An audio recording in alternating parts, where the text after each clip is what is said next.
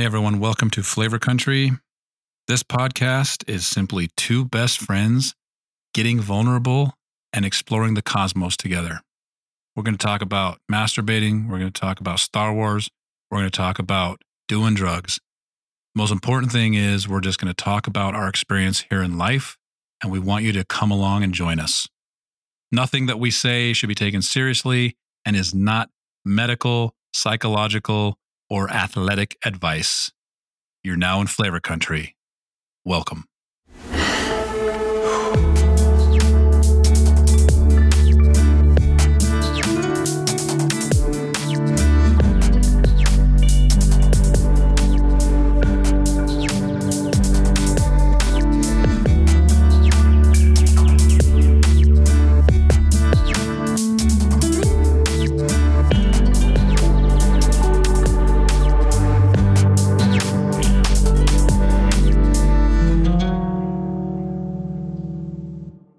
Because like really, truly it is. It's just like fucking deathbed Doug, deathbed Mike.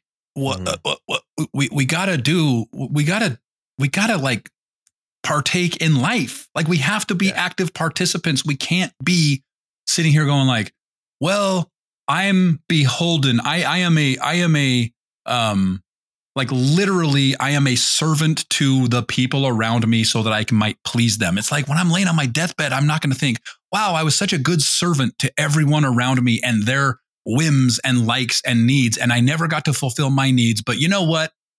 That's what it means to be selfless and Christ-like. It's like bull fucking shit. Dude, you started this out. I mean, we've been talking for a while, obviously, but like talking about exactly what I wanted to talk about today. Yes. What I've been wanting to talk about since, I mean, I was telling you about I actually had a literal come to Jesus moment, like 2 weeks ago.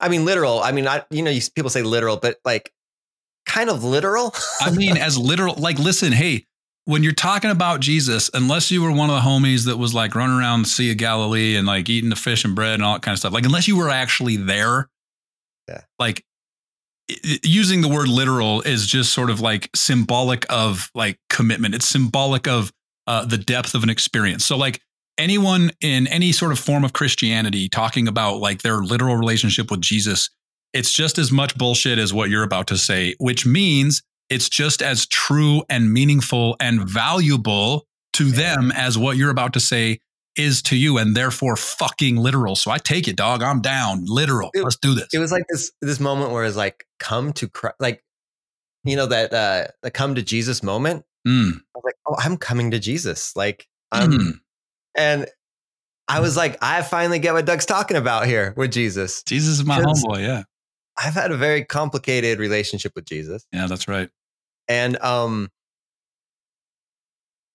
the way, even as we're talking about Jesus, I don't know if the motherfucker was like a real dude or if he was a real dude and then like a normal dude and then his tail just grew over time.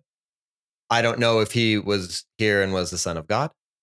And I also don't know if it's all fiction or part of a mythology that's similar to other mythologies about the divine child and if it's all psychological. But whatever it is, I'm loving Jesus. Dude, honestly, I want to hear your come to Jesus story, but I want to clarify a couple of things that you just said real quick, just to placate the pragmatist in me, if that's cool. Yeah. Cool. So like for sure, there was a pretty spiritual teacher dude named Josh at some point 2,000 years ago, right? For sure. And we call him. I guess so. I haven't looked at the data.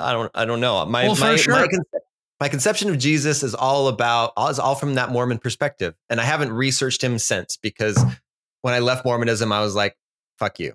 Well, but what I'm saying is like it's a statistical certainty that there was a Hebrew called Joshua. Like that's just the way it goes, man. It's just like saying, I get what you mean. Okay, yeah. It's like saying there's a fucking white dude named Mike out there somewhere. For sure, there's a fucking white guy named Mike, right? I get what you mean now. I get what you mean. Yeah. I mean, it's so funny. Like, as a kid, did you sort of feel uncomfortable calling like your your Mexican homies that were named Jesus, like, did you feel uncomfortable with that? Because it's like, oh, that's a sacred name. It's like, no, motherfucker, that's not a sacred name. That's Joshua. That's Jesus. Like, that exists in every goddamn language. We just call him Jesus, and we like, oh, but it's a real, we don't want to take the name of the Lord and made it. If I say Jesus's name and tell him a good job on doing whatever, it's like I'm in trouble for invoking the name of the Lord. No, bullshit, dude. Of course, there was a guy named Jesus, Joshua, Jesus, whatever.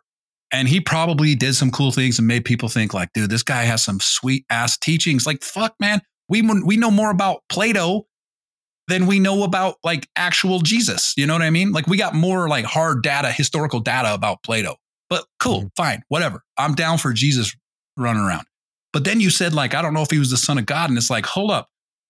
Okay, well, what do you mean? Like, the Mormon version of him being the son of God is that God raped Mary and therefore had a little baby called Jesus. And I'm like, I'm not down for that. But in the whole concept of like, there's this source and we are all children and connected and we are children of God. And he's okay, fine. He was the son of God, but so are you and I. Like, so was everybody, you know? Yeah. And so it's just like the mysteries and the fucking like hallowed ground surrounding Jesus makes him unattainable. And it's like, no, this guy was talking about cool stuff. This guy was talking about enlightenment. He was talking about being the best version of yourself. He was talking about the human experience. He was talking about everybody getting together and trying to make life easier and better for everybody else. And that's some pretty cool stuff that I can get down for. It's only when we start, you know, saying, well, he's unattainable and we can't really talk to him and we have to have a personal relationship with him and he's our older brother and he fucking died on the cross for us. It's like, what kind of expectations are we putting on this motherfucker? Okay, I'm sorry. That word unattainable. Well, thank you for all that. But you were saying that word unattainable. I think you're hitting on what was ungraspable for me with Jesus, even as a Mormon, right? So as a Mormon, he was like this figure who I cried to after I masturbated and then felt guilty. I felt like he was a much softer landing than a Heavenly Father God. Because Heavenly Father God was just an asshole and was policing you. And I didn't feel love from Heavenly Father God. But Jesus felt like this, I guess almost like a Heavenly Mother role, you know, like Jesus had mother feminine. Vibes. Yeah. Yeah. So, because Mormons don't have Mother Mary even, Jesus is the feminine, or he brings that feminine quality to the Godhead. He really does. And so he was the person I could go and cry to. But then I also felt bad that, like, you know, by like poking my dick in a hole, my own hole, like I caused holes in his hands, you know, or whatever. Like, what could you say? Like sticking my dick in a hole in my hand, I made holes in his hand, you know? Like, dude, like think about using those holes in his hands to jerk off to. It's like, man, I mean, we could probably lube those things up and get a good out. Yeah. And I did that to him, you know what I mean? So it's like at the same time I felt a soft landing, but I also felt guilty for doing that to him. And so leaving the church, then I was like, it all fell down. I didn't believe in anything. But like, you know, in this like hippy dippy woo woo community we've been in, there's been a lot of things. Like I went and saw, remember Kimber, who had a Mormons on Mushrooms? And she did that Akashic record reading and she did it for me individually. And she said, Yeshua is at the center of your charts. You should wake up every morning and say, and give love to Yeshua, you know, or ask his love to come through your heart. And I was like, man, this is just sounding patriarchal. Like you hated that. So what much. Is it? Patriarchal blessing vibes. Yeah. And I was like, you know what? It just felt too, and I couldn't connect to him because I have this image in my mind of someone who's unattainable and then who also sacrificed himself for like it. It's almost like I'm done sacrificing myself. I'm done with that. So why would I have a figure who was the Lamb of God, the sacrifice, who sacrificed his life for mankind, right? Right. Yeah. Yeah. And so I haven't really connected with him until 2 weeks ago. Dude, you got to tell the story about connecting with Jesus. Like, come unto Christ. Let's do this. Well, so let me walk you through my thought process. So I'm doing this thing. So you know me, I'll an active imagination, something I do at night. An active imagination is that practice of like, you just close your eyes and you go on an adventure. And sometimes figures come up to you. It's this notion of, you know, as we started out talking about Jesus, whether or not he was quote unquote real, he is a real figure in the psyches of billions of people. Maybe from an archetypal perspective, he's been the biggest archetype right in history as far as the number of people, because 2,000 years ago we didn't have 7 billion people on the planet. Right. And I know there's got maybe Asia, I don't know, but he's in there, right? Like certainly. I mean, you include you include like the Muhammad, and you include the Buddha. Like, of course there are some major figures, but like, especially out here in Western civilization, Jesus is number 1A. Yeah. And he's on the all-star team for sure of like the he's world. first team. Like, he's first team, first pick. He's Jesus. Of course we're taking Jesus first. The aliens have arrived. Yeah. Who do we need on our team? Jesus. So this notion of psychic reality, that when you dreamed a dream, your psyche went through an experience just like it went through an experience in this life. He is a psychic reality and has been for billions of people. Yep. And so same thing with, you go into active imagination, and you're experiencing your psyche, and things that happen to you are real for your psyche. And I cycle through, especially when I've had a little bit of weed, I'll cycle through emotions as if they were happening to me in real life. Like I'll feel intense fear, and it's almost like a bear's in the room, or if it's like I'm experiencing all these emotions. Well, sometimes I'll do this active imagination to kind of get the root of like something. If someone's really triggering me, in either a positive or a negative way, it's like, what am I feeling? Let's kind of get to the source of the trigger, see what my soul is wanting. Because if it's like a jealousy aspect, there's something in that person or something that your soul is wanting. And so you're feeling that jealous feeling, that projection. And if you're really in love with someone, it's like, or infatuated, it's like, I want that aspect. I have that aspect. I don't recognize it. I projected it out. And now like, what's my soul wanting? Right. Yeah. Yeah. So I was going through this thought exercise, and I landed on this thing that, like, man, I would love to, like, it was getting back into like Mormon missionary vibes of like, I would love to be seen by a lot of people, and through me, people kind of wake up to their authentic self in a way. Right. So like, I'm doing good, but I'm also being seen and doing what I want to do. So if we talk about like writing music or being on the podcast, or like having a lot of people see me and change their life for the better. So it's like a little bit, I'm like, holy shit, this is a savior complex. This is a Mormon missionary complex, but it's also it's a savior complex. Totally. Yeah. Mormon missionary complex and savior complex is one and the same.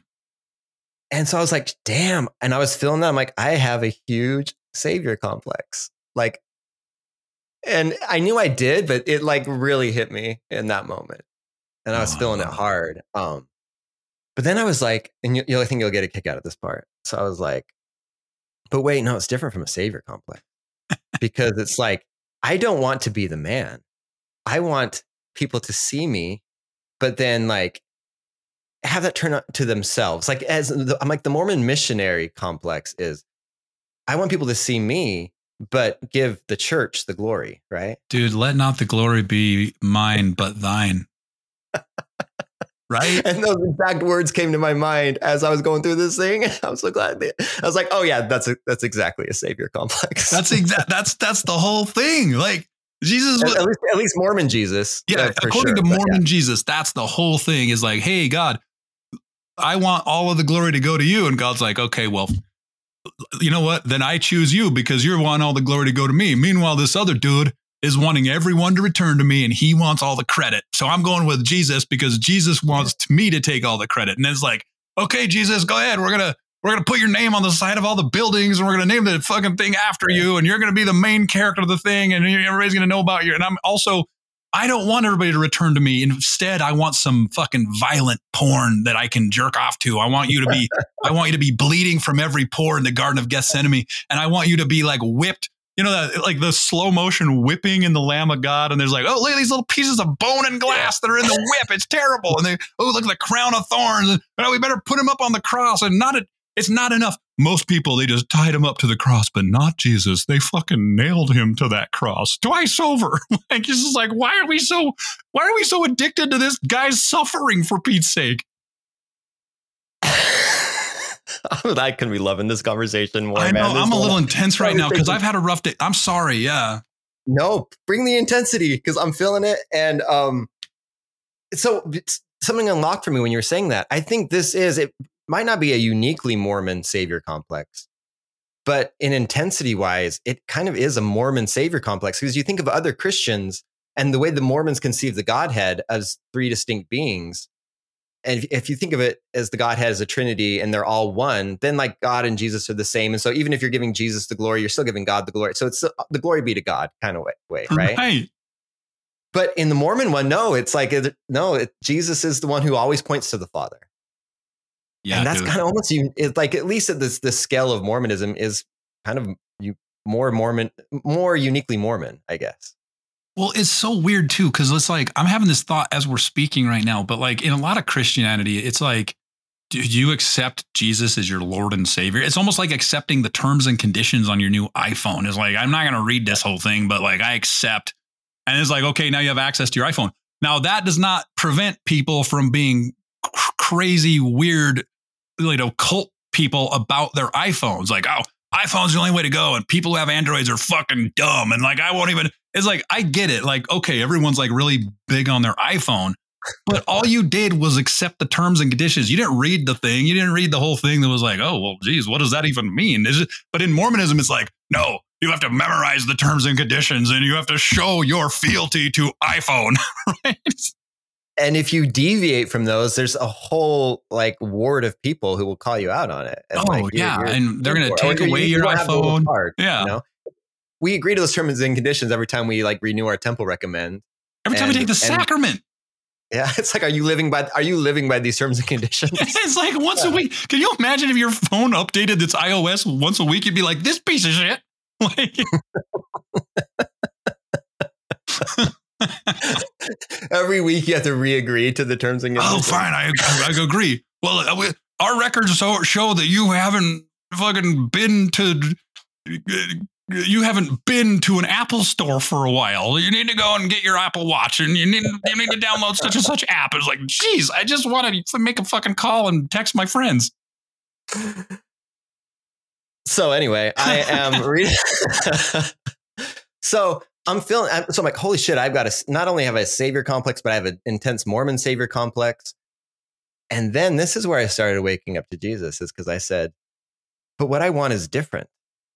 I'm not talking about sacrificing my life. I'm talking about doing what I love doing. I'm talking about like the flavor country vibes we talked about in that last episode of being in a space with people I love around a fire, singing songs and like channeling ghosts or whatever we were doing, channeling like ancient beings and like crying and screaming and laughing and shouting. And I'm like, that's what I want. I want to do that. And I was like, that's different from Jesus. Or is it? Exactly. So then all of a sudden this thought came to me. I'm like, oh, so what I want to be doing is going around. I want to be going around with my friends, like exploring the nature of consciousness, taking fun drugs, playing music, and having a good time. And I'm like, holy shit, like Jesus. Just like the stories of Jesus in the New Testament. Exactly like Jesus. I'm trying to be like Jesus. That is, it's kind of like, oh, by the way, you guys, I'm going to go do my own thing. Come join me. Come join me. That's all I want to do. And then it's like, well, what about him fasting 40 days, 40 nights in the desert? And I'm like, oh, like a vision quest? Yeah. I mean, yes, sign me up. Like, go. Oh my shit. A vision quest where he sees his shadow. He wrestles with his demons and his shadow and is tempted by them and stares them in the face and says, no, I'm bigger than that. Like, I'm bigger than my shadow, and incorporates his shadow. Yeah. Sign me up. That's what I've done not to that degree, but during the ayahuasca ceremony. Sure. Yeah. Dude. And speaking of ayahuasca ceremonies, sorry, because it's like, because you could say like, well, what about Jesus? He bled from every pore and agonized for the sins of mankind. And I was like, oh, you mean like me, like puking and purging some sort of ancestral shit that I don't know what it is, and feeling sad because I don't know why, because of something happened to me in my past, or maybe some ancestral trauma that's passed down that now I'm feeling. And you know what? I actually kind of like feeling it. Like, I like it when I get in there and I'm in an intense medicine experience and I'm weeping and it feels so good to cry and to get it out. I'm like, or being in that drum circle and banging the drum and like screaming out something. Not only am I feeling it, but I kind of love it. Right. Oh my God, Mike. Dude, that's leveling up right there, dog. I mean, so let's talk more about Jesus. Like along comes Jesus, and he's got all this pressure. Like we make a big old deal about him following in his stepdad's footsteps. His stepdad's got this pretty. We say carpenter, but he's probably a stonemason, like according to historical accuracies, right? Like, by the way, we're calling him Flavor Country Jesus right here. Oh, it's Flavor Country Jesus. We got a picture of which is the one true Jesus. Yeah. Right. Or any color you like, any fucking Jesus you like. Any Jesus you like is cool, man. But that's why he makes it, and that's why he's the Jesus, because you're making him what you want to make him. Yeah, it's he's like honestly, like I love Korean. Have you seen Korean Jesus? He's like ripped. Like Korean Jesus is like a bodybuilder, and he's like posing like he's actually in a bodybuilding competition. You're like, Korean Jesus is cool, man. He's kind of greased up and looking good. But like any Jesus you want is cool. My favorite Jesus though is the modern Mormon Jesus with all the new painters now who paint this chiseled like. Oh yeah, man. He just keeps getting better and better looking with each generation. Dude, he's got those like, those like cut like cum dumpster fucking usher muscles along his like hips leading down to his groin. He looks so good. You're like, God damn, Jesus is sexy as fuck. No wonder people fall in love with Jesus. He's sexy as fuck. Not only is he amazingly good looking and built like a fucking tank, he also says all the right things. He's always supportive. He's always on your side. He's always thinking that, you know what? Don't worry about it. I got you. Of course, everyone falls in love with him. Who wouldn't fall in love with that guy? Come, drop your nets. I'll make you fishers of men. Well, okay. If I'm going to catch you. Wandering along the beach, and he's like, hey, do you guys want to hang? Like, you don't have to fish. You can just come hang with me, and we'll like chill. And they're like, that sounds amazing. Let's do it. No, wait. First, he pulls the locks back from his hair. Oh, he's like blowing them back. And the sunset is just like glistening off of his like blondish. I will give you the bread of life and the water for days. And they're like, oh, this guy is fucking cool. Like I've met people like that where I'm like, I want to follow that guy. I mean, meanwhile, all the like religious homies are like, hey, Jesus, you think you're so cool. Then why are you hanging out with these tax collectors and these publicans and these prostitutes? And he's like, they're cool. They're my friends. What are you talking about? Doesn't everybody deserve to have someone in their life that like loves them and supports them? And the Sadducees and the Pharisees are like, no, bullshit. You can't hang out with anybody. And Jesus is like, I feel like I can hang out with whoever I want to hang out with. And they're like, well, not on our watch. And then another dude's like, well, I want to hang out with you too, Jesus. And he's like, cool, come hang out with me. What's the problem? And he's like, well, I'm rich. I'm a rich young ruler. And Jesus is like, oh, okay. He shrugs and he's like, well, then fucking get rid of your shit. Come follow me. And the guy's like, well, I don't know. I'll have to think about it.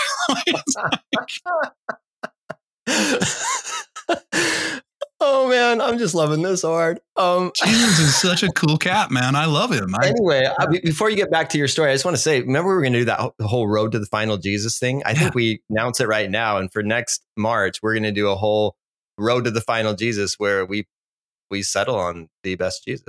How about send us your favorite Jesus? Yeah. Who's your favorite? And actually send us your like a picture of who you think your Flavor Country Jesus. Yeah. is. Send us a picture of Flavor Country Jesus. Dude, I'm so excited to see where we're going to go. I am too, man. I hope someone listens to this and is like, dude, I got some Jesuses on the mind. I have multiple Jesus. Like, wow. What story? By the way, I interrupted you. I had no story. You told me I was going to come back to some story. All I've been doing is hype man in the Jesus campaign. You were going with someone that you were talking about Jesus. He was with his carpenter stonemason father. That's just part of my shtick. I was just like, yeah, he turned away from his dad's profession. He's like, I don't want to be a stonemason or a carpenter. That's backbreaking work. Somebody else can do it. I just want to go chill with my homies. And everybody's like, he better be a good teacher then. You know what I mean? So he sacrificed the idea of what his life should be. Right. He sacrificed his life, but only the life that everybody else wanted him to lead. He sacrificed the idea of what it meant to be a man, what it meant to be a rabbi, what it meant to be spiritually enlightened. He sacrificed all that shit for some real shit. And it's like, oh, wow. Yeah. What's the big deal then? I imagine. So he's lived his first 30 years of his life. We don't know much about it other than when he was like 12, he got lost and confounded people. He was a smart, precocious kid. That's all we kind of know about him. And then all of a sudden skipping a jump to 30 years old. Yeah. When he's finally like, you know what? I'm going to live my adventure. I've heard the call to adventure. I'm going to go live it. And I'm going to walk away from my business, from society, from potentially having a role, like be a rabbi or be some person in the community or really respected person. I'm going to just walk away from it all and come follow me. Let's go live in flavor country. Dude, it's kind of like that thing of like, I think I'm glad to talk about this because like I feel like give Jesus a chance, man. I'm not trying to get anybody going down the Christian tip, and I'm not trying to get anybody quit their job and follow Jesus. But I'm just saying, like the same way that fucking Atticus Finch can be an inspiration from To Kill a Mockingbird, the same way that Superman can be an inspiration, the same way that Oscar Schindler, who was a real person, it can be an inspiration. Rosa Parks, fucking Emily, like whoever is an inspiration, like Jesus can be an inspiration without having to become this weird bow before him to confess your masturbatory stories deity. He doesn't have to be that. He can just be like a guy that was like, hey, listen, I think that your life should be what you want it to be, and you don't have to listen to what everybody else has to say about your life. I think that's what Jesus can be if you want him. I think that's also the difference between inspiring people and influencing people, right? So like, I think, for example, the church wants to influence people. It doesn't want to inspire. No. And so in order to influence, you have to have someone that you have to stir up that guilt, shame. You have to stir up something else. And so now you've co-opted this figure and made him into, he sacrificed his life. He became like, so you need to do the same. And by the way, sacrificing your life also means sacrificing to us, because right, we're him. Power. But then and so power and influence versus inspiring. Yeah. I mean, look what Taylor Swift's doing right now. Yeah. Like she is inspiring look at what the Barbie movie's fucking doing right now, man. It's like inspiring a nation over a weekend. And it's in a fun, silly, I saw it last night. It's funny, fun, silly, great time. We should talk about it sometime on the podcast. Why don't we talk about it right now? Like, tell me more about the Barbie movie. Yeah. I just want to spoil it for you or others, but like it's a moment. And just like I think you have these cultural moments that define things, at least for a while. For Jesus, it's defined things for 2,000 years. For Star Wars, it's defined things for a generation. For Taylor Swift, she is changing. How many 12-year-old girls are just having their lives changed right now? There's a trajectory that it was before I went to that Taylor Swift concert and after. Right? Yeah. For a lot of people. And to my knowledge, Taylor Swift is not asking a lot of people, like as far as like having power over them. Maybe she is. I don't know. She casts a pretty big net. She casts a pretty big spell. But to my knowledge, before you even talk about the Barbie movie, can I talk as someone who has not seen the Barbie movie? Yes, please. Yeah. So the big thing is Barbenheimer, right? Yeah. Uh-huh. Which I found out like last week from my 14-year-old. 16. He's 16 now. Shit. Jeez, my 16-year-old. 16. Holy shit. No, yeah, he's 16. Okay. For some reason, like maybe he's 17. No, I think he's 16 because mine's 14. 16. Yeah. So Barbenheimer is the simultaneous release of the Barbie movie and the Oppenheimer movie, the story of the creation of the atom bomb. And I don't know what circles you're in, Mike, and I don't know where you get your news from. But what I have noticed is that the topic of conversation in the political world is about the Barbie movie. Like, the Barbie movie is empowering women and telling men they're no good and the patriarchy. And I have an opinion about it. Like, everybody's like, I got an opinion about Barbie. Whether it's like I'm pro Barbie or I'm anti Barbie, everybody's got a fucking opinion about it. Like everybody's got to turn it into this thing that's like women empowerment. Is it good or bad? What's the meaning of this? Meanwhile, the same weekend that we're talking about and also is just getting huge rave reviews is the movie Oppenheimer, about the guy who fucking invented the biggest device of human destruction in the history of mankind. I've seen no political discourse about the concept of war and the concept of violence and the concept of the way that we wield the power as nations or as geographical sort of like locations, how we wield power. All I've seen is Barbie makes fun of men. I'm like, what the fuck are you talking about? So what? So, okay. You can't be made fun of a little bit? How big of a fucking snowflake are you? Like, okay, men. Okay, people who are feeling attacked by Barbie. Are you that weak-willed? Are you that weak-spirited? Are you that big of a fucking pansy that you can't have a movie that exists that's like poking fun at the way men sort of like act? Grow the hell up and shut your goddamn mouth. It's enough. It's enough. Talk about the atomic bomb.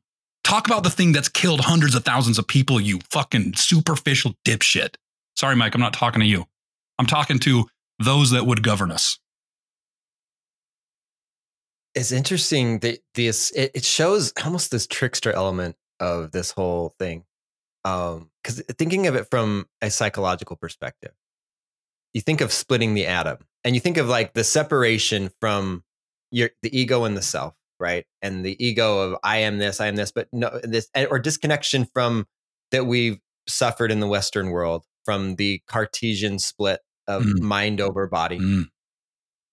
The patriarchy, the split, the subjugation and oppression of the feminine, which is the wild and the unknown. In an attempt to control nature, we try to control women just like we try to control the forests and the weather. Yeah. And how much in that moment of the creation of the atom bomb, in its very synchronistic way, it reflects the collective psyche and how much we've split now from matter, from Earth, from our bodies, and the superiority of the mind, right? So you have a movie reflecting that, which I can't wait to fucking see. It's a good thing. Yeah. I'm pumped to see it. I mean, I do love Christopher Nolan. He's had some mishaps, but like I do love him. I love Christopher Nolan. I love Cillian Murphy. Why. I love Matt Damon. Dude, I can't wait to see Oppenheimer. Did I like almost like apologize for liking Christopher Nolan? Yeah, I love Florence Pugh. Like, listen, what are we talking about? I love everything Christopher Nolan has ever done. I love Tenet. Nobody loves Tenet. I love Tenet. Anyway, I'm fucking excited for it. And then you have a movie that in a very profound but also humorous way, and it does a very good job at balancing the two. And also like a shot in the face type of way, highlighting the ramifications that especially women, but even men, that society has faced because of that separation and because of the patriarchy, which is also a reflection of our separation from mind being the masculine or the yang, and the body, the earth, being the wild, the nature being the yin, feminine. And then that separation, what we've the effects of that, and especially with women. And there's some scenes, man. There's a scene that America Ferrara gives, where she goes on this diatribe of like a diatribe monologue. I don't know.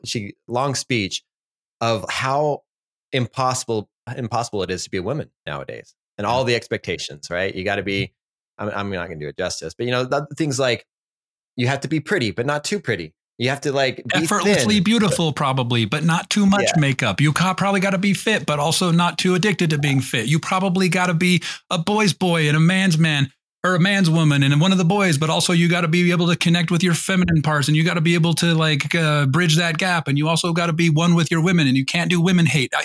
I've not seen this movie or heard about this part, but you're nailing it. And it's all about that shit. And I think the way she delivers it, I actually think she will get a nomination for that scene. Fuck yeah. And I can't fucking wait for it. I think she deserves it. And Barbie deserves it too. She was so good. Dude, Margot Robbie's amazing. She's such a good. It's the funny thing. It's probably reflective of Margot Robbie because it's like she probably has to walk that line because she is beautiful. She looks like Barbie, but also she's an amazing actress. We almost look past how good of an actress she is because it's like, well, but she's really good. And I saw her boobs one time in The Wolf of Wall Street. And it's like, man, what a fucking, like Jason Segel, who's one of my favorite like comedians. He whips his wiener around in a helicopter in Forgetting Sarah Marshall. And we all cheer and laugh and think it's funny. And he gets movies and TV deals, and he's in How I Met Your Mother. I mean, he's just like this. He's like the guy next door. Margot Robbie takes her top off in fucking The Wolf of Wall Street, and she becomes this person who is like everyone's got a goddamn opinion about, like, oh, yeah, she's a slut. She's too pretty. She's not pretty. There's like a thing going around on the internet right now that people are like, she's not very pretty. I'm like, what in the hell has life become? What are we talking about? We're saying Margot Robbie's not pretty. And people, I mean, Ryan Gosling is in it, right? Ryan Gosling's the most beautiful man I think that exists, right? Yeah. So it's good to put him up like alongside her. But it's just like, all I've heard from this Barbie thing is like, people are like, well, there's a scene where they make fun of men there's a scene where they make fun of men playing a guitar. And I'm like, well, you're going to fucking love it. I'm going to tell you right now, I've been that guy. I've been around a lot of people, and it's usually men being like, do you mind if I play a guitar for you guys? It's rarely women being like, let me take that guitar and like serenade you. Like it rarely happens, and women are like better. Like it's, oh my God, dude. You're gonna howl with laughter at that scene, not just because of everything you just said, but because of how Ryan Gosling performs it. Oh, dude, he's so good. You're gonna just like scream with laughter. Yeah, I wish I could see it with you. He is so good. Like you think about like Drive, the Big Short. What was he in? The other guys. Like Ryan Gosling is so fucking good. The Notebook. Listen, call me crazy. I like the Notebook. La La Land, man. Yeah. La La Land's one of my favorites. La La Land. Jeez, I forgot about La La Land. Yeah. That too. Man. Sorry I've like disrupted your Barbie story by just going on these huge rants. But like, well, I feel like we talked about what I wanted to in it now, and we can break it down a few of those scenes later if after you've seen it. But like, there was an aspect of, were we talking about the patriarchy when we?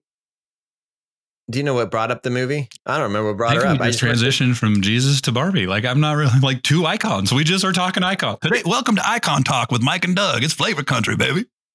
Well, and just like Jesus, you can see how alive Barbie is in the psyche of American women, especially. Oh, yeah. And especially American women who are kind of more our age and are taking their daughters to it. Yeah.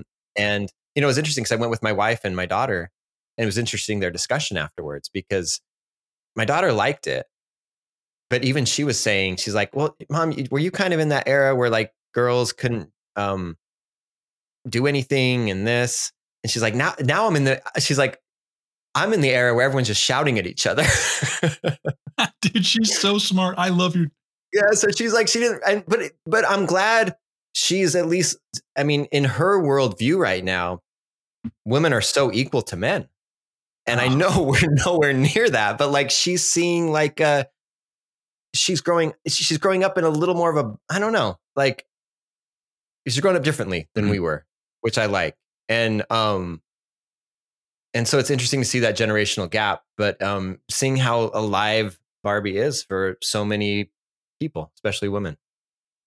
It's kind of cool. And I guess that compares to Jesus. That does. I mean, I was not kidding when I was like, let's talk about icons. Like, I'm trying to think of, like, I mean, obviously I like to do comparisons, but like, is there because there's so infinitely more boys' toys as far as that kind of thing goes. But can you think of a boy's toy that is as iconic as Barbie? No. Me neither. Like if you go G.I. Joe or if you go He-Man or if you like it, that shit was all sort of like came in waves. Do you know what I mean? Mm-hmm. Like by the time I was kind of getting like old enough to care, I didn't give a fuck about G.I. Joe. Like I watched the G.I. Joe cartoons and I liked Snake Eyes but it wasn't as important. G.I. Joe wasn't as important as it was to like the generation that's just a bit older than me, Yeah. And she's evolved over time. She's evolved. I mean, the Barbie my mom played with Barbies. Yeah. In the 50s, 60s, whenever it was, 50s. She, yeah. And it shows it at the end, like the end credits, they cycle through like different phases of Barbie and you see like how she's changed to become more inclusive. And and she's changed with like the women of their like in their time. You know, she's evolved. I love that.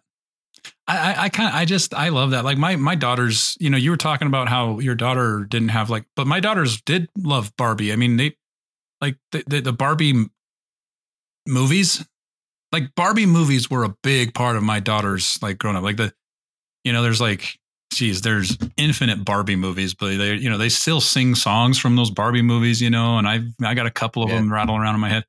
Like there's that one that there's a Barbie movie that like a cartoon that randomly has Martin Short as the bad guy. Do you know the one I'm talking about? It's like, no, I don't. It's like the Princess and the Pauper or something like that. It's like fucking hilarious, man. But like, yeah, Barbie's an icon. I love Barbie.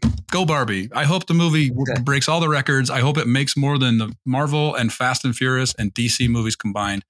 And I hope that it spawns a whole Barbie cinematic universe. I hope we have Barbie ad nauseum. That's what I hope. I hope so too. And just to kind of tie it back to Jesus for a little bit before we wrap this thing up. I'm so useless today. No, bring me out on stage and start rapping. Like you're the Snoop Dogg and I'm just the guy in the background that's like repeating what you say. No, you're not. What are you talking about? A little bit. We've gotten so many cool places in this episode. But I do want to talk about it in the terms because it's like how it shifted my childhood version of Jesus. He's transforming in me now. This vision of Jesus I've had to someone who's like, I'm just going to do what the fuck I want to do, which is where we started this whole episode, is this feeling of like, I've sacrificed so much of myself in my life. And maybe people will like it better if I don't. What if I didn't? What if the best thing I can do for my kids and my wife and family and coworkers or whatever is just live how I want to live? And yeah, of course we all have like obligations and duties and commitments, but like, what if I lived those in a way that felt just more authentic to me, or did things when I wanted to do them, or just like, because you're like, oh, you're going to be like selfish. Well, yeah, but selfishly, I also love helping people. And selfishly, I also love being there with my kids. Not all the time, but a lot of times I love like I love taking care of them. I love being the provider, the safety that they come to. I love setting like the space, holding the container for my family. I love doing that. Now it gets burdensome and tiring, but it's mostly getting burdensome when I'm not doing what I love doing. So it's like selfishly, I love my family, and selfishly, I love my friends. And so I'm going to be there for them. I'm not going to be an asshole. And you know what? I also like being an asshole sometimes, selfishly. And I think maybe we've been sacrificing too much of ourselves to try to live up to an ideal or how we're supposed to. But like, what if our sacrificing really isn't helping any people? By sacrificing, we're getting to that space where we're trying to influence, not inspire, right? So maybe we're sacrificing to try to, in an attempt to influence people to get what we want, right? Wow. Instead of just living how we want to live and inspiring people. Like my Jesus, like Flavor Country Jesus did. Dude, I honestly, that is an amen from me. Because like you're hitting something for me, like you're touching something inside of me. Because that selfish word is a weird, like a weird word. It's like almost like a misnomer. Like to be selfish does not change that I love my people.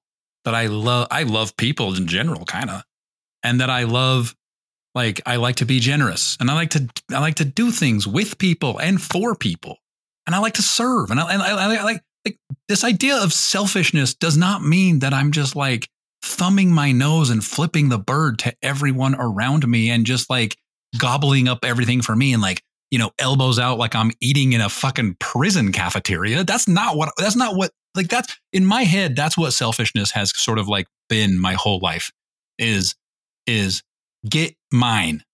That's what I've thought of. Anytime someone's like, you're being selfish, it's like, oh, that means Doug is like looking out for himself and getting his. And it's like, wait a minute here.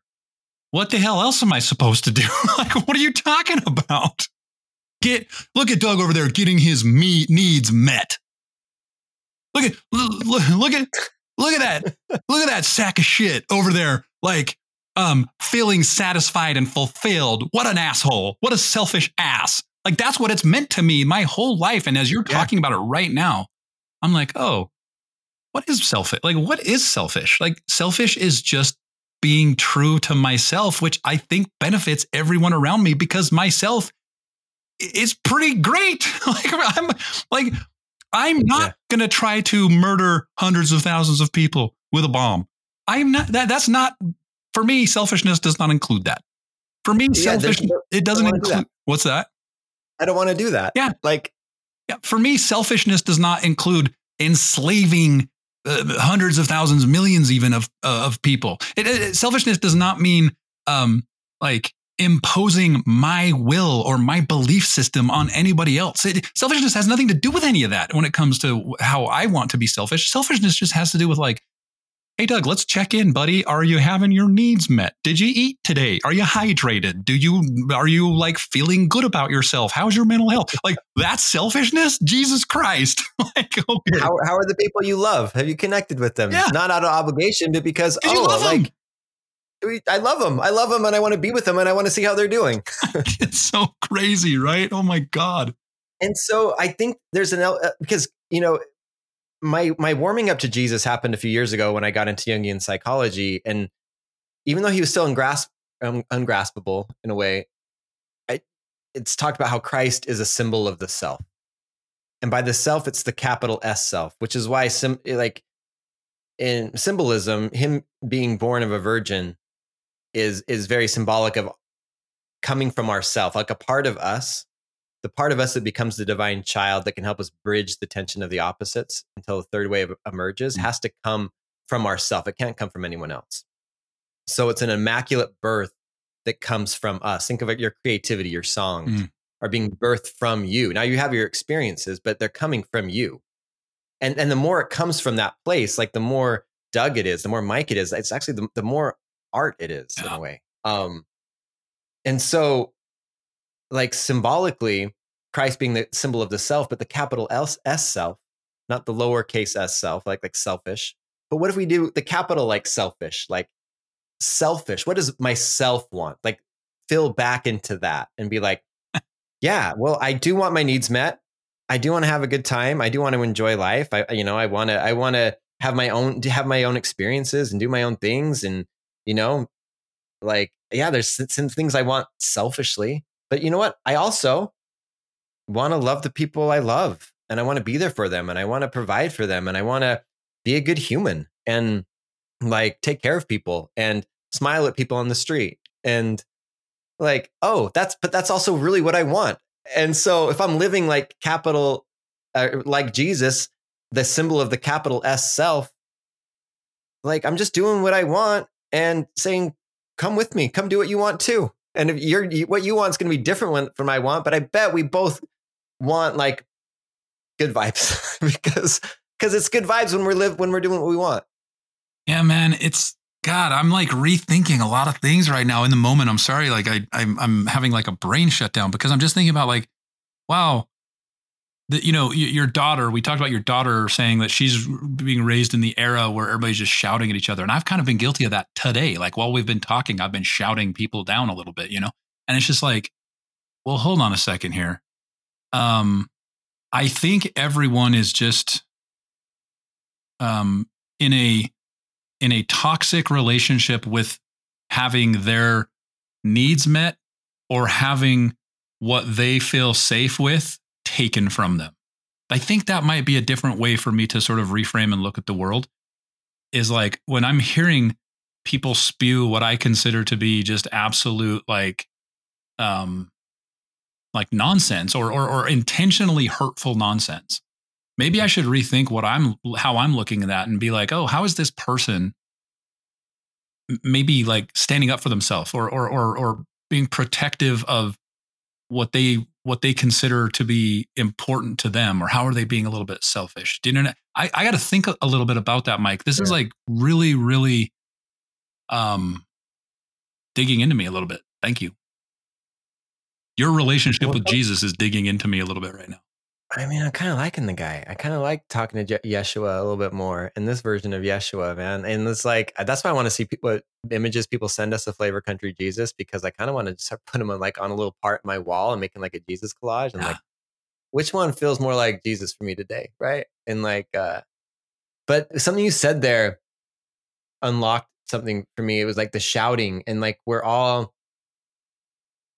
I think there's something that ties in with the Barbie movie too. And there's the ending part, and this doesn't spoil the movie, I feel like, but I want to talk about it.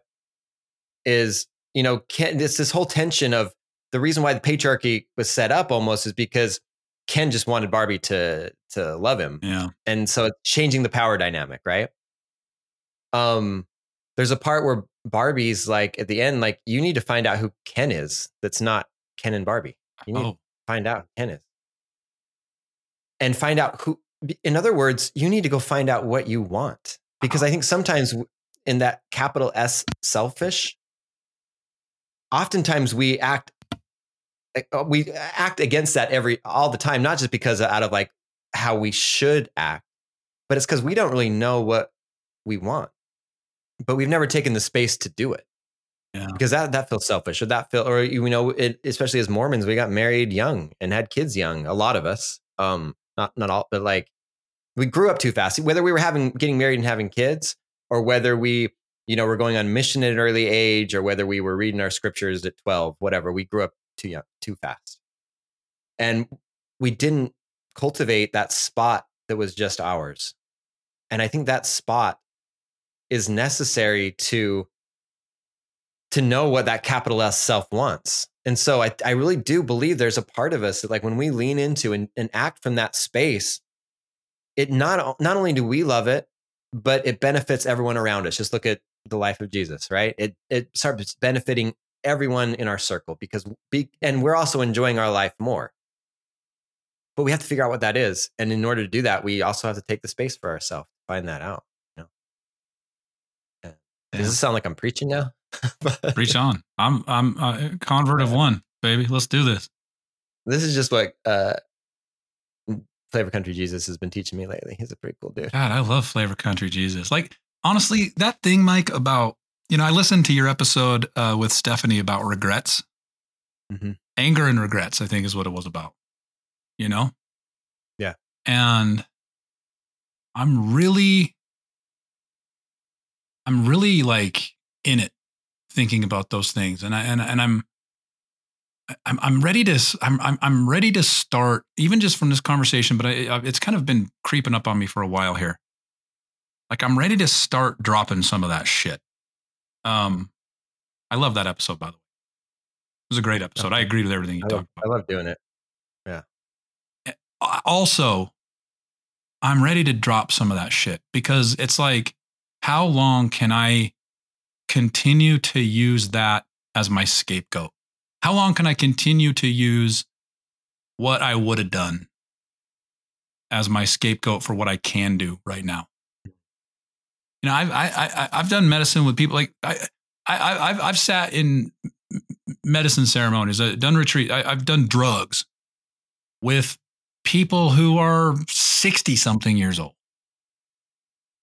And they're vibrant and they're awesome and they're young and they're like, this is the first time I'm trying this and this is amazing. And I'm just like, okay.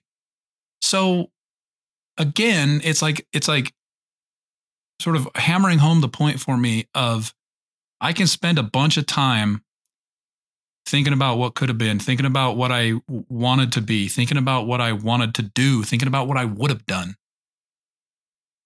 Or I can just start doing that shit. Do you know what I mean? Oh man, that just stirred something in me right there. Right? It goes back to Deathbed Mike and Deathbed Doug. Mm-hmm. It's like, until you're on deathbed, fucking stop worrying about what has been and what didn't happen and what could have been. Just start doing what can be. Do what is. Do. Like, and I'm not, I just want to clarify. I'm not shitting on, I have regrets. I have anger at the church, and I have anger at the life path that I have followed, and I have regrets about things I didn't do. But what I'm trying to say is, like, I think I want to hold those with a little bit more love and a little bit more generosity to myself, And I want to start doing the things instead of pining for the things. That's what I'm talking about. Well, and there's an element which is unlocking in me, because it's like, you could easily say, well, yeah, I would like to do those things, but I can't anymore. The church robbed me of that opportunity. I can't. And for many things, I would say that's probably true. And depending on what age you left, and depending on what you sacrificed or gave up, there are many things that are dead. They're gone. And I think part of the grief is also being like, okay, yeah, that is gone. I feel like I really wanted to experience this, and I never will. Okay, but then what do you want to experience right now? You can't experience that anymore. That's gone. But what about right now? What do you want to do right now about it? And if right now what you want to do is just scream and cry because of that, great. But like, what do you want to do next? Or what do you want to do now? Just keep. I think there's something about asking ourselves that, like, what do I want to do right now? And does that sound? I mean, that sounds. No, I'm with you. I'm gonna tell a story about Tracy, real quick, please. Because I think it goes right along to you. Tracy's our coach, therapist. Yeah, I mean, she started out as my therapist. Now she's coaching, and now it's like she's our guide. Like she's our Galadriel. Yeah. She's been talking to me about, and it's in totally different context, but I'm applying it here. It's like that thing of like, oh, but there are things that I wanted to do that I cannot do right now. Okay, fair, true. But what is the fantasy of those things? Like what is pining after doing those things fulfilling in you right now? Oh, I would have I would have gotten drunk in college, and I would have been a frat boy, or I would have had a lot of sex, or I would have not given all my money to the church, or I would have the list is long and endless and pretty, I think, solid. But okay, what emotional need is fantasizing about those things fulfilling, and is there a way to fulfill those fantasies right here and now? Oh, I'd love to have like a lot of premarital sex and dibbity hobbity hoo and done all that. I'd love to have 2 girls at one time, bud. That's the thing. Like, there's all sorts of things that come into that play. But what is any of that? It's deeper than just like that physical experience. Maybe it's the feeling of being accepted. Maybe it's the feeling of being desired. Maybe it's the feeling of excitement. Maybe it's the feeling of forbidden fruit. Maybe it's naughty. Maybe it's rebellion. God, I'm not going to put words in anybody's mouth, but what is the feeling that we're seeking? What is the fantasy unlocking inside of us? And we can probably identify that and pursue that instead of sitting there going, man, if only I had drank more Busch Light when I was 22. Fuck, who cares? And I think there's dude, this is really unlocking something in me right now, because if it's still nagging at me, if I can't let something go, then there is something that wants something, and it can be satisfied. I just have to, a more creative solution will present itself, because right now it only thinks it can get it in a certain way, and that way is past. But what it wants, what this part wants, or whatever part is making the noise, wants something that I bet I could fulfill, maybe even in the moment or soon, Yeah. And if it's crying, if it's acting up that much, it probably means I could fulfill it in the moment, depending on, I don't know. There's something about, like, maybe it acts up more when it wants you to act and do the thing, that cries a little harder right before it gets what it wants. Yeah. Right. Yeah, man. Damn. That's pretty fucking fun. I needed this discussion today, man. Remember we were like, should we record? And we started out being like, yeah. Mike, did you think that we were going to spend 1 hour talking about Jesus and Barbie, and we were going to end in like how to get our needs met and how to fulfill the life that we want and how to live the best version of ourselves. Did you think in any way, shape, or form, when I was whining to you about my life before we started recording, did you think for a minute that this is how what we get into? I didn't. No. I mean, I knew that ever since I had that experience with Jesus, I've been wanting to talk about it. But then when it all of a sudden just like came as we moved through, I was like, oh, damn, we're here. Dude. We're here. And Flavor Country Jesus has arrived. Thank you, Flavor Country Jesus. We love you, homie. I mean, what if there's a world where we're all just doing what we want and inspiring each other to do the same? I live in that world with the people I love most. I don't need a fucking leader or a fucking person to tell me where to be and what to do and how to act. I have friends for doing the shit I want to do. Mike, I pierced my ear. Let's put that on the recording. I'm 43 years old and I got my ear pierced 2 days ago. So I'm that. And by the way, I know we're not releasing our video quite yet, but when we do, I can't wait because it looks fucking good. Right? Like, so good. Like, yeah. Yes.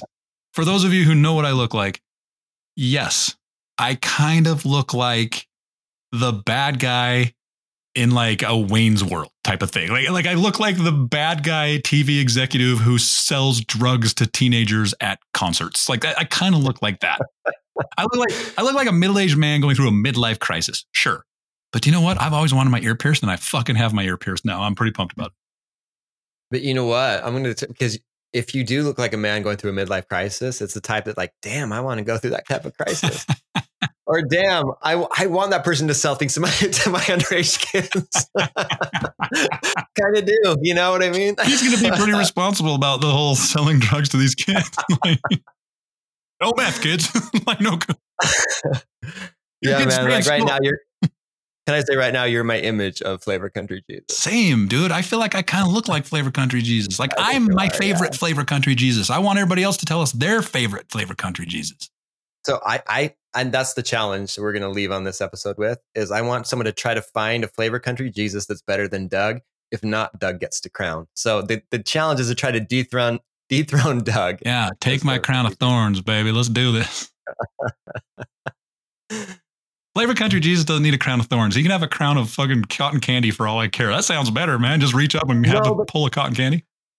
Even that. So can we close on this one thing, actually? Please. Because you brought up something that's like, well, if we're talking about Flavor Country Jesus, didn't he end up being sacrificed and killed and flogged and put on a cross? Like, tell me he was doing what he wanted to do then. And I just want to cover something from like a quick psychological perspective. I want to nerd out a little Jungian. But Carl Jung talks about the symbolism of the sacrifice, right? Being in, especially the cross. And it's like this tension. And it's kind of what we're talking about, the tension of time versus timelessness in a way. Like, you know, when we trip and we go in that space of like, or you're meditating, you kind of go in the space of like, I mean, it happened to me like this last week at the Redwoods. Yeah. Like I'm sitting there with the Redwoods. I'm meditating. I'm not on anything. I'm just meditating. And it's almost like I'm feeling the vibe of the trees. And they're kind of like, look, we were here long before you. We'll be here long after. You're stepping into like this place of timelessness, which is like, you guys are all so cute and all so worried, but like, look, just be. So we have that tension, but then we also have the tension of like, but you know, shit has to get done and we got to feed our family. And, you know, our kids are growing up and we blink and, you know, all of a sudden they're going to be 16 and I'm not going to remember what age they were. I'm going to be like, they're 14, 16. I don't know. They're going to blink in the blink of an eye. That time's going to pass. So yeah, we might be in timelessness, but we're also in time. And I think that's just a cross we have to bear by living the way we want to live, is also being like, I have to feel that tension of time and timelessness because I'm kind of caught in the middle, you know? Yeah. And I think that's the sacrifice of Christ at the end. So nice, dude. Holy shit. Is it okay I nerded out like that? No, I'm like feeling that deep into my butt right now. Like that went all the way down from the top of my head down to my butthole. Thank you for that. Root chakra. I penetrated your root chakra. You did. Yeah, you did. All right, buddy. I love you. And I love Jesus. Trying to be like him. I'm following in his ways. I'm trying to love like he loved. That's a fucking dope ass song, dude. Trying to love like he did in all that I do. and say we told people we would not do Mormon shit, and our second episode of Flavor Country is all about Jesus. Mormon Jesus. So you're welcome. Thank you for coming with us to Flavor Country. If you like what you heard, just give us a 5-star review. Apple, Spotify, wherever you get your podcast, it doesn't matter. Just drop us a little love there. And, come with us over to Patreon. We've got so much cool shit there. We're talking about dreams. We're talking about myths. There's content there that you can download, listen to, whatever you want to do with it. But we have a community kind of forming around Patreon. Come join us. Come live in Flavor Country with us, because that's what it's all about. Enjoy. Peace. Yes.